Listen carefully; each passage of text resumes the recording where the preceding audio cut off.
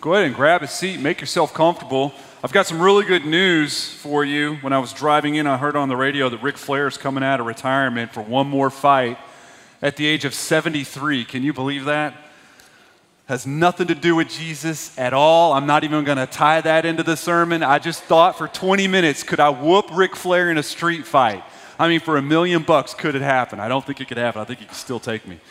But hey, it's good to have you here. If we've not met, I'm one of the pastors at Legacy. I get to teach, and I'm teaching a fun passage today in Acts 20. So if you have a Bible or device, that's where we're going to be. And before we even get started, I just wanted to recognize a family that's here from out of town. I don't do this hardly ever, but the Koch family is here. They're sitting up there with my bride. That's Dan and Lori. I've known them for over a quarter of a century. I've started doing ministry on the college campus and knew Lori back in 1997-ish, somewhere around there, give or take a year. We're all older and we have kids now. But we did ministry together at Long Beach State and at UCLA for a little bit, and then she's been mostly around Lawrence, and now they're in Nebraska doing great work there. So if you want to get around them and just thank them later for all of their hard work in the ministry, man, that'd be great. They've done a lot. They're on sabbatical right now. They're just passing through to be with me and Paula for a little bit, but be sure to get around them and meet them and thank them for a lot of selfless years spent in the ministry. Hey, listen, I'm going to go out on a limb, just jumping off into this moment we have together, and I'm just going to guess that nobody in here is bloated when it comes to encouragement. No one's pushing away from the table of encouragement saying, I'm full, I'm over-encouraged, and I don't really need any more. I think we're all inwardly and pervasively discouraged for the most part. I think we're always asking ourselves questions of how we're doing in life, but pretty sure we're not doing great. Always maybe scanning our life and wondering how we're doing as a person, how we're growing, but pretty sure it's not great. I think one of the questions that usually sits in the back of everybody's mind is, do I have what it takes? Just for anything, for this job, for this marriage, for my life. Do I just have what it takes in this thing called life? And without encouragement around us, all we have is this voice in our head telling us, nope, you probably don't have what it takes, very likely. You see, just like your lungs need a lot of oxygen, our soul needs courage to be placed into it, which is what encouragement is. Encouragement is just somebody locating courage in you, installing courage in you. And when someone encourages you, you feel it, don't you? You feel animated, kind of fortified. You feel energized. You feel like you could lean forward into life a little bit. And we can tell the difference between thoughtful encouragement and shallow cheerleading, can't we? Can't you just smell it a mile away?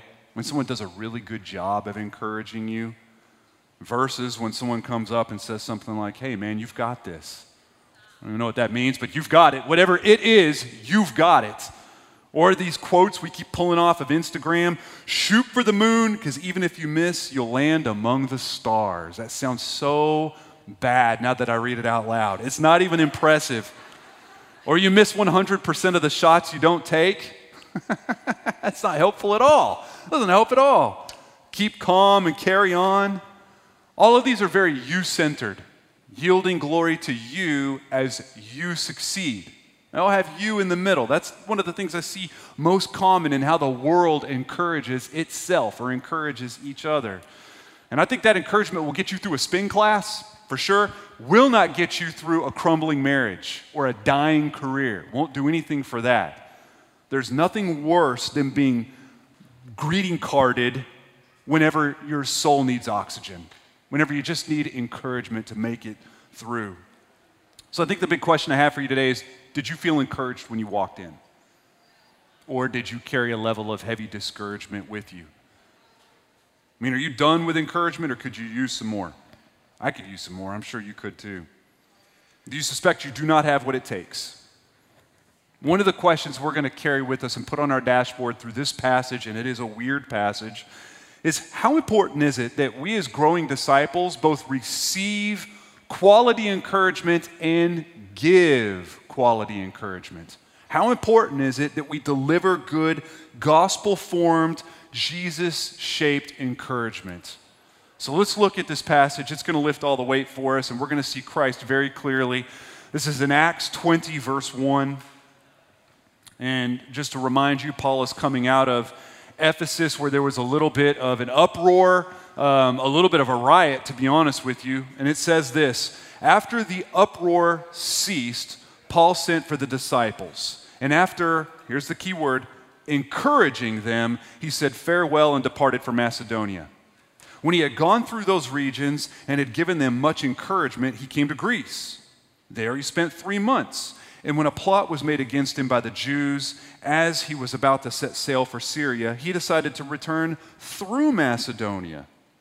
Sopater, the Berean, son of Pyrrhus, accompanied him, and of the Thessalonians, Aristarchus and Secundus, and Gaius of Derbe, and Timothy, and the Asians, and Tychicus and Trophimus. These went on ahead and were waiting for us at Troas, but we sailed away from Philippi after the days of unleavened bread, and in 5 days we came to them at Troas, where we stayed for 7 days. Okay, listen, it's easy to get lost in all the place names here, and even the people names here, but just to make it very simple for us, Paul went to Greece, but he went to Greece through Macedonia, and he did so that he could kind of pit stop and encourage these churches that he had planted. I mean, we're talking about the Thessalonians and the Bereans and the Philippians. These are people that he knows, people that he would name by name, people that he loved. These are churches that he planted. He basically took the long way. There was a much faster way to get to these very same churches, but he went the long way. This would be like you going to Miami by way of Texas, which would make absolutely no sense unless you hated yourself and loved the highway. That's what it would take. But unless you wanted to see old friends in Arkansas, Louisiana, Oklahoma, if you had friends, it would make sense to go the long way, right? To encourage them. And if you were to maybe stop with some friends in Oklahoma on the way to Miami, your encouragement, the words coming out of your mouth, would have more value. Why? Because it was costly. It took a lot for you to get there. You went out of your way. It cost more time. It cost more money. So even your very top-of-the-shelf encouragement is made even more valuable in that, and that's what we have here. Paul's going out of his way to see people, and he's encouraging them, and it holds great value. But why would they need encouragement? Because it's hard to come by, right? Same reason we need encouragement. Discouragement is not hard to come by. It's our default factory setting. We open up our eyes, our feet hit the floor, and we're discouraged. We quickly think, whether we say it out with our mouths or not, do I have what it takes to be a mom, to be a dad, to be an employee, to be an employer? Do I have what it takes? Man, it's easy to get discouraged. And they were discouraged. I want you to remember, Paul was run out of most of these places. It's not like Paul stopped a visit. It's not like he had a little conference session and thought, well, I guess it's time to leave. My reservation's up at the Airbnb. I'm going to go ahead and just pack my stuff and make my way to the next city. No, he was pushed. He was chased from city to city. How do you think life was for those who stayed? Not everybody left, just him. He left Christians building churches. I'm sure it was discouraging from time to time. So Paul eventually gets to Greece. He winters there for a few months. Incidentally, this is when he writes Romans. It's in this little block of time. And then eventually the Jewish Greeks there start doing what we see often. They start plotting his death because, of course, they do, because this happens everywhere he goes. So he heads back through Macedonia. He goes back just the way he came. To do what? To encourage the churches again. And he's carrying a team with him. All those names that we just read off. Did you notice they're all from different areas? What they're doing is they're going to carry a monetary gift to the struggling church of Jerusalem. Jerusalem is just getting gut punched financially. So all of these churches in Greece and Macedonia are collecting an offering. You could read about it in 2 Corinthians. This is what it's talking about when you get to chapters 8, 9, and 10. So they're collecting this gift and they're bringing it as representatives from the different areas. It's really cool. Because I want you to remember, when we started this book of Acts, when we started our walk through the book of Acts, the church was like Jewish Christians over here and Samaritan Christians over there and Gentiles over here. They were partitioned and shoeboxed off. But now there's big solidarity as they come together. And that's the big sentiment that they're translating. We're all from different areas and we are all one church. So it's really cool what we're seeing right now. But the key word I want you to pick up is the one we've seen a few times, and we'll see again before this little section of passage is over, and that is the word encouragement. He encouraged them in person. Why not just send a letter? I mean, he's pretty good at letters. Have you read Romans, Philippians, 1 Timothy? He's good at writing letters. Why didn't he just write a letter? It's faster.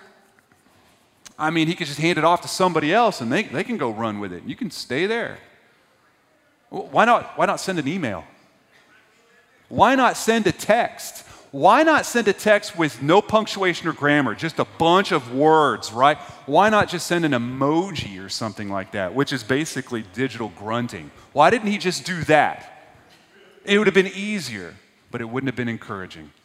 It wouldn't have been encouraging. It wouldn't have been costly. That's why. Number one principle I want you to catch in the way encouragement traffics in this passage is that good quality encouragement is inefficient. It's inefficient. It doesn't make sense. It's costly. When someone goes out of their way to bring heavy encouragement, it adds value. That's what we keep seeing. I mean, think about how he talks to his friends in Romans 1, verses 11 through 12. Stay where you're at, by the way. He says, "For I long to see you, that I may impart to you some spiritual gift to strengthen you. That is, that we may be mutually encouraged by each other's faith, both yours and mine." His desire is to see them in the flesh, face to face. The best encouragement is costly, it's inefficient, and it happens face to face. In close, tight proximity, where we are deeply known, where we are understood, intuited almost.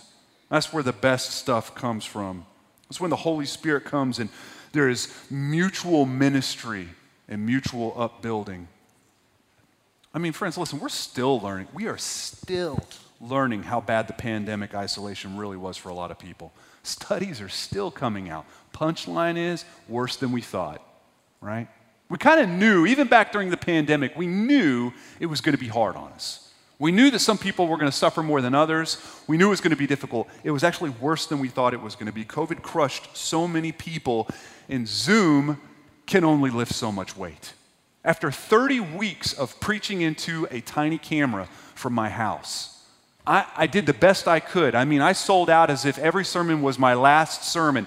And even then, I knew that by the time it makes it through a screen to whoever's watching, it loses a lot of its value because we've lost proximity. I knew that. It's like when you put a bunch of food in a kitchen strainer and you kind of strain all the liquid out. I knew that things were moving through the camera, but all the good stuff, the stuff that is imparted with physical proximity in the equation, all that's gone. All that's gone. I knew that. I mean, do you remember how excited we were to all come back to something like this, out of our caves, right? Or even, forget that, even before we were able to come back into something like this, just after bending the curve or whatever we did for a few weeks, being able to be in backyards with people with bandanas on and handmade Purell or whatever we could find off the black market. Everyone was afraid to cough. We're all bumping shoulders or elbows or whatever that was all about. How hard that was, but we were just excited to do it. We weren't really complaining. It was kind of odd and strange, but we were just happy to see each other, even if it was across a yard, even if it was across a driveway. Even returning to this gathering was clunky. This was clunky and very controversial. Not everybody came back. Not everybody was excited about this happening, okay? And still, as clunky as it was, as clumsy as we were all so starved of physical proximity that we were happy to do it. I lost count of how many times I heard somebody say, "Man, this is good. This is just so good just to be back together again." I mean, every other row is taped off. We have thermometers, a collection of thermometers that I spent way too much money on. I don't even think we had a kids' community because we didn't have any volunteers left. I mean, it was just weird. And we were happy to do it. Happy to do it. And listen, I'm an introvert. So at first I thought a quarantine sounds nice to me. Are you sure we don't need more weeks to bend the curve? 2 weeks sounds kind of fast, right? I was quarantining before it was cool because I have a high tolerance for being left alone, and yet even then I was starved for face-to-face contact, tight proximity. And God in Genesis 2 says it's not good for man to be alone. It's not good. It's not good. We see John say something really interesting, and I love the way he says it. 3 John 13, stay where you're at. He says, I had much to write you, but I would rather not write with pen and ink. I hope to see you soon, and we will talk face to face. Man, this was such a key passage for me through the backside of being quarantined and not being able to do something like this. I had so much I wanted to say. So sick of the video camera. Thankful that we have the technology. Sick of using it. So much to say. I just want to meet with you, though. I just want to see you face to face. Good, costly, inefficient encouragement traffics face to face. Many of you in this room are a lot like me, naturally introverted, okay? Face to face, it's much harder. Drains the batteries a lot faster, right? But just because it's natural for you and me to do that doesn't mean it's healthy for us to live like that. It's one thing for us to be aware of our constraints and our personality. It's a whole other thing to hide behind it, right?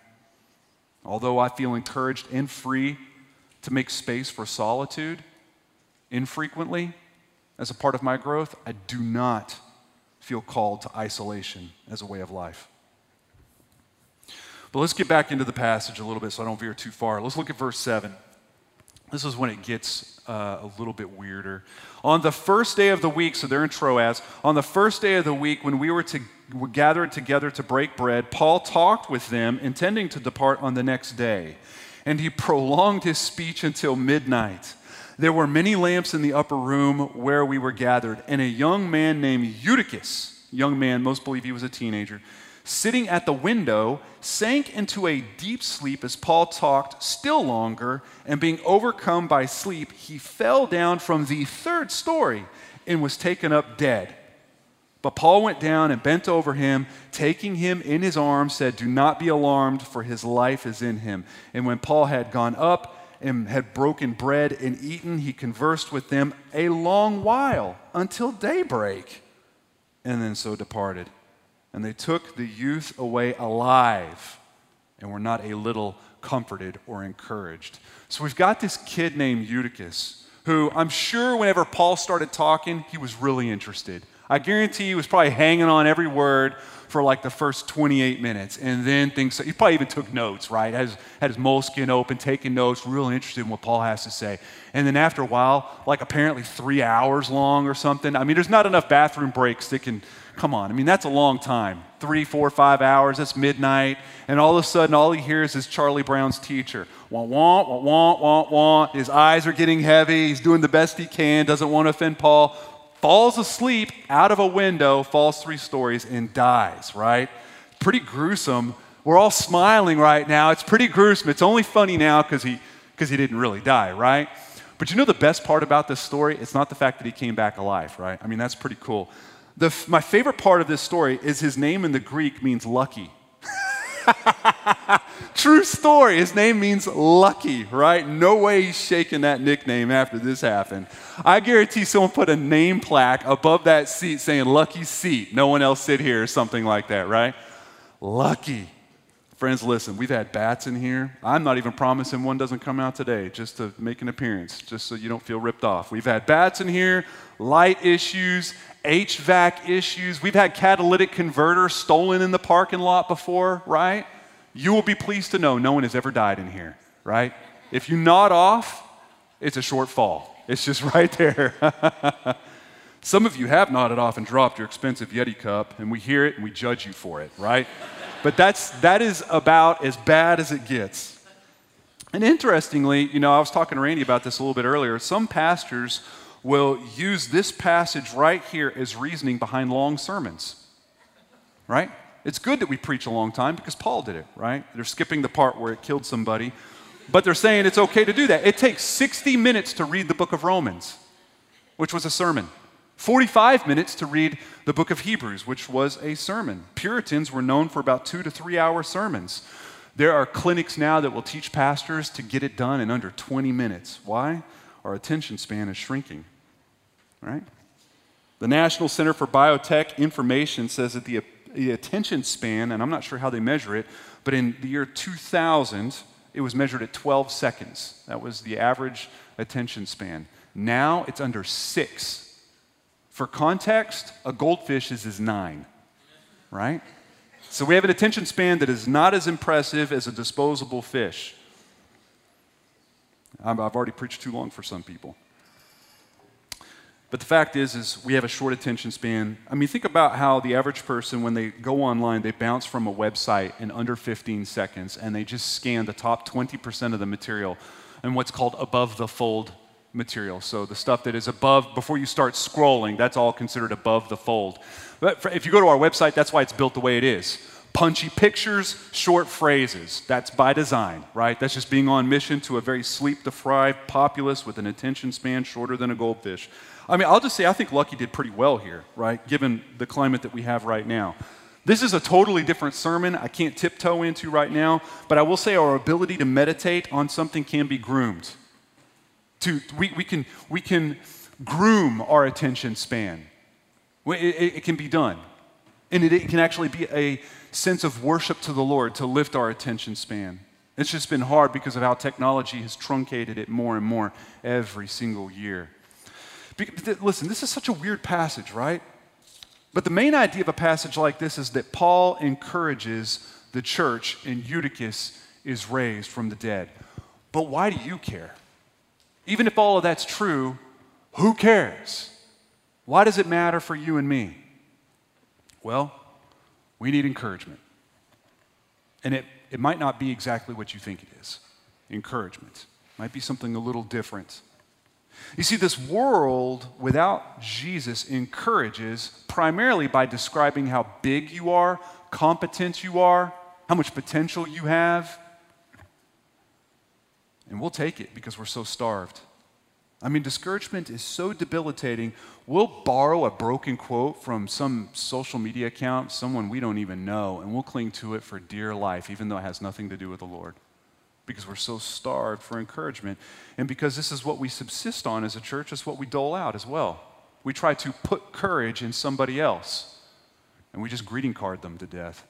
We try to place courage and animate and invigorate others by using empty cliches. Someone's melting in some crisis, and the best we can come up with is some inspirational word salad that kind of made sense in our head, but now that we say it out loud, it doesn't, right? Hey, just keep on keeping on, man. Just keep on keeping on. It's the best we can do. I think we can do better than that. I know we can do better than that. If we want to ignite the downcast and put spirit and courage in the broken, then the best encouragement is not just costly, it's not just inefficient, it's not just face-to-face, it's gospel-formed. What do I mean when I say that, gospel-formed? The best encouragement will not end with others being big, but with others being loved. Your best encouragement is not where you are central. It's not where you are big. It's not where you have competency and so much, but it's where you are loved. It's where you are adored. It's being reminded of how God sees you. For us to look at each other and say, man, this gift that God has given you, it ministers to me. I see God clearly because of what He's done in your life. You mean so much to me, and what you do is so precious to me.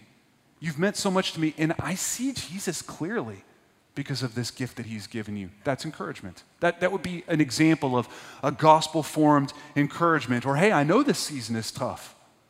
I'm not even quite sure how it's going to end for you. I mean, I could tell you something that sounds flowery, but who really knows? But I could tell you one thing, God is God or He's not God at all. I mean, He's not just good at making promises. Can we both agree? He's never broken one. He's really good at keeping promises. And do you know that He is watching you right now, and He adores you right now, and He cares for you right now? You've got His attention right now. You're not forgotten. You've not been abandoned. That's what a gospel-formed encouragement can sound like. Listen, I've had one of those weeks, the last week, with very high highs and very low lows. It was a dramatic week. I'm not even mad at it. It just is what it is. But I will say, throughout the week, there have been times where I've left the company of even some of you and have been so richly encouraged to where I get in my vehicle or I get alone in my office and I just weep. Not because you told me something great about me, but because you showed me Jesus. You reminded me for a moment, because I didn't forget, but I forgot.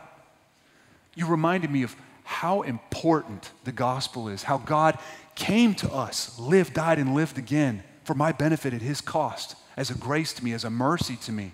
He brought me into a family I didn't belong in. He gave me something I didn't deserve. He didn't give me what I did deserve. And you reminded me for a moment. And I feel so enriched and lifted, and I'm so thankful. I mean, I could go name by name for some of you and just start picking you out, even this last week, and just say, you said this, and I was encouraged. You said this to that person. You didn't even say it to me. I just watched you say it to someone else, and it lifted me. It put courage in my soul. Of course, the problem is that you can't name everybody, right? Encouragement is most helpful when reminded not that you and I are big, but that we're loved. Gospel-formed encouragement brings courage because God is good. Let me take this passage, for instance, Philippians 4:13, if we could put that on the screen. Here's the difference. I can do all things, period. Let's just put a hard stop there, right? Full stop. I can do all things, full stop. That's the way the world encourages. That's the way the world will do it. You could do anything. Not really, though, right? Not really, though, right? You could do anything if you just put your mind to it. You could do anything if you just don't quit. You can do it. The kingdom goes further. I can do all things through him who strengthens me. It's the difference between what the world offers and what Christ offers us. You see, this is where failure will occur. Failure finds you and me in encouragement when we're one of two things. We're either absent or we're self-absorbed. Okay? And sometimes those overlap, admittedly. They're one and the same. We're either absent or we're self-absorbed. Here's the simple math of the matter. You can't encourage someone deeply if you don't know them deeply. You can't know them deeply unless you spend deep time with them, and you can't spend deep time with them if you're absent. That's just how it works. That's not a hard sell, right? Courage is not installed in a vacuum. Not only is it not done over a video, it's not done in a vacuum either. Simple presence, attendance, presence is a major, if not the major component of connection. People come in here all the time looking for connection. I want to feel connected. I want friends. What you're really saying is I want to be known. And not just kind of known, but deeply known. Not judged, but known, loved, missed if I'm not there. I want to be connected. But that comes through time together. It comes through presence. You know, one of the things we talk about in our partnership class, and if you've been through our partnership class, you've heard me say this in one of those 4 weeks, that connection won't come in the 10 minutes before a service or the 4 minutes afterward while your kids are running circles around you and you just pray and wish that Chick-fil-A would pivot in their business model and open on Sunday, right? It's impossible to build deep, meaningful connection in those moments. Why? Because it's not protected, is it? It's infrequent, it's distracted, it's not protected. And you know that. So when someone asks you, how are you doing? You're left with no options, right? Except for good. And then, of course, you have to reciprocate. How are you doing? Well, I'm doing good. We call that looping. We loop. We loop. We said it last week. We'll say it next week. We'll say it the week after that. How are you doing? Great. How are you doing? Great. Great. But nothing deep and meaningful is built.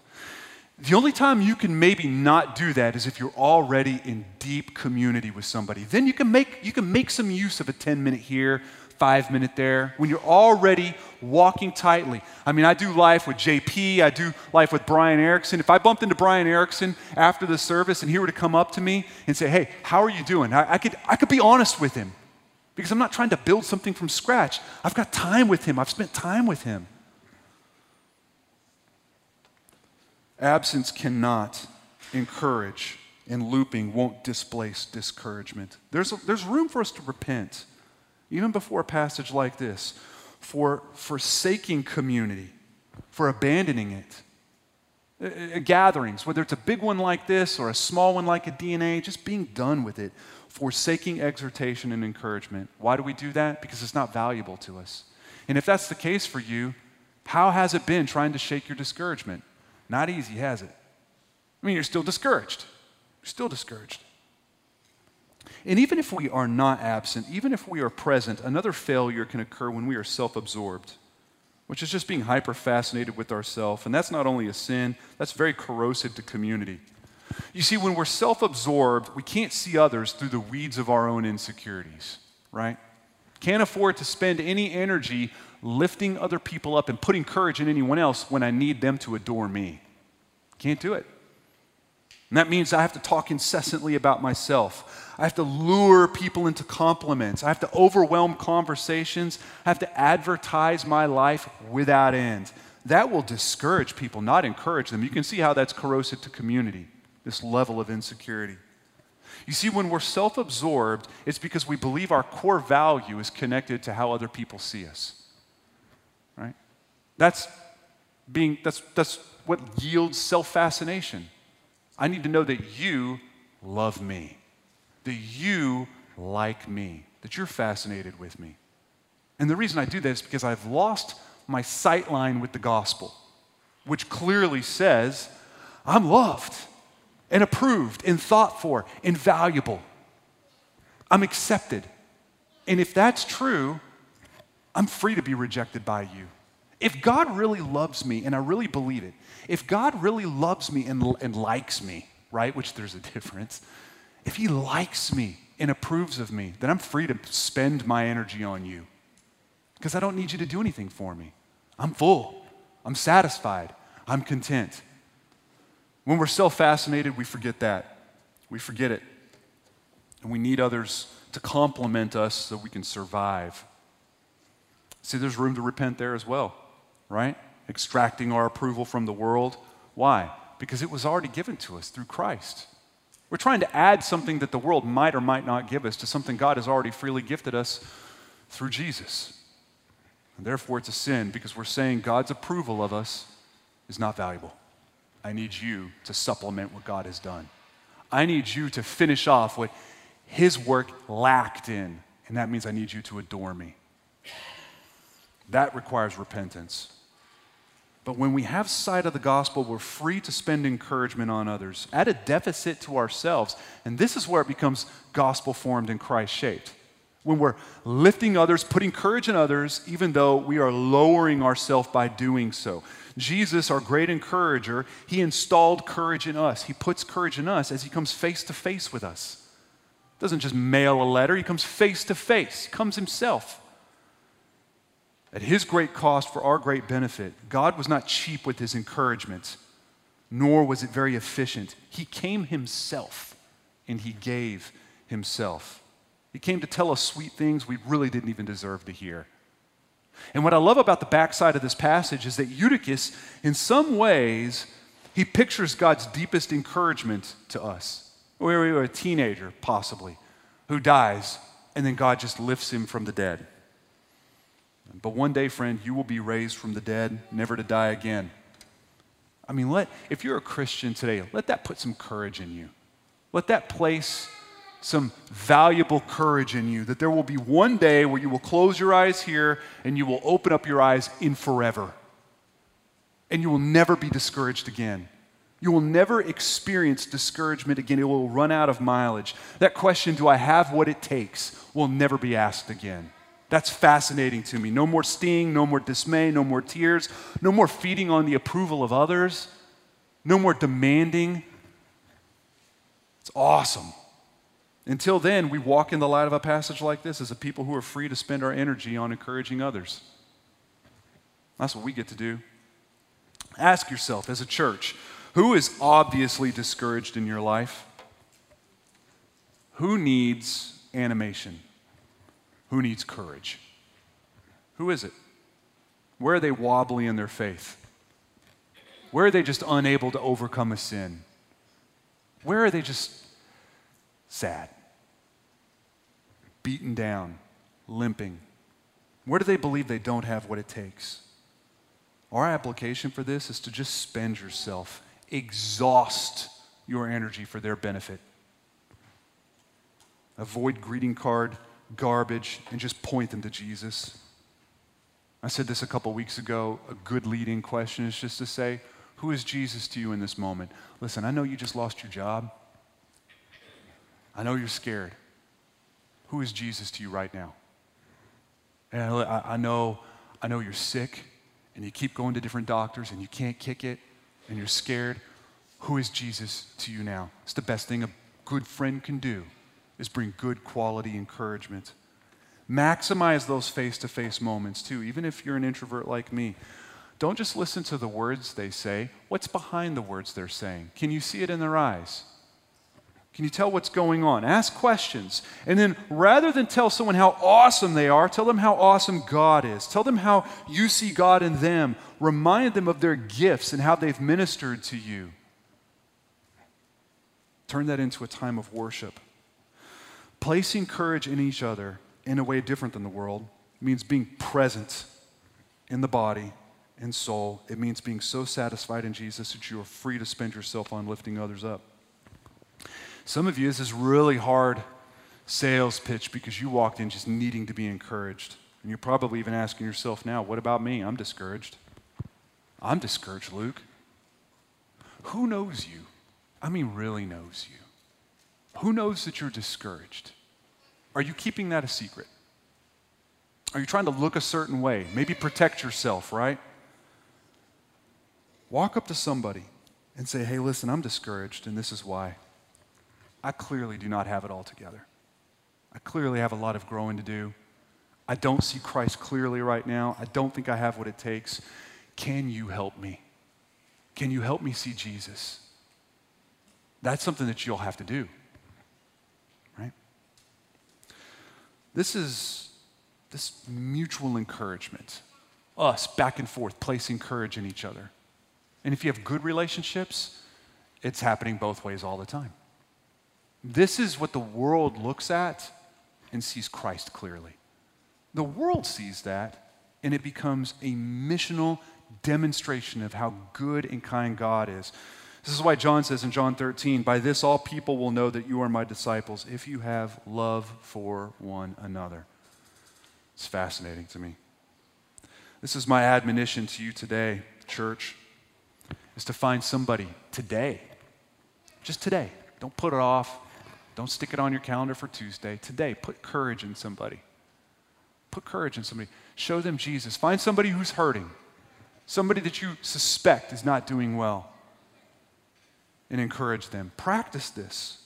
And then maybe as the week goes on, find somebody that encouragement would be a little bit more costly and very inefficient, meaning go out of your way. Go out of your way at your cost for their benefit. Be inefficient. Make it costly. Make it face-to-face. Make it gospel-formed. Amen?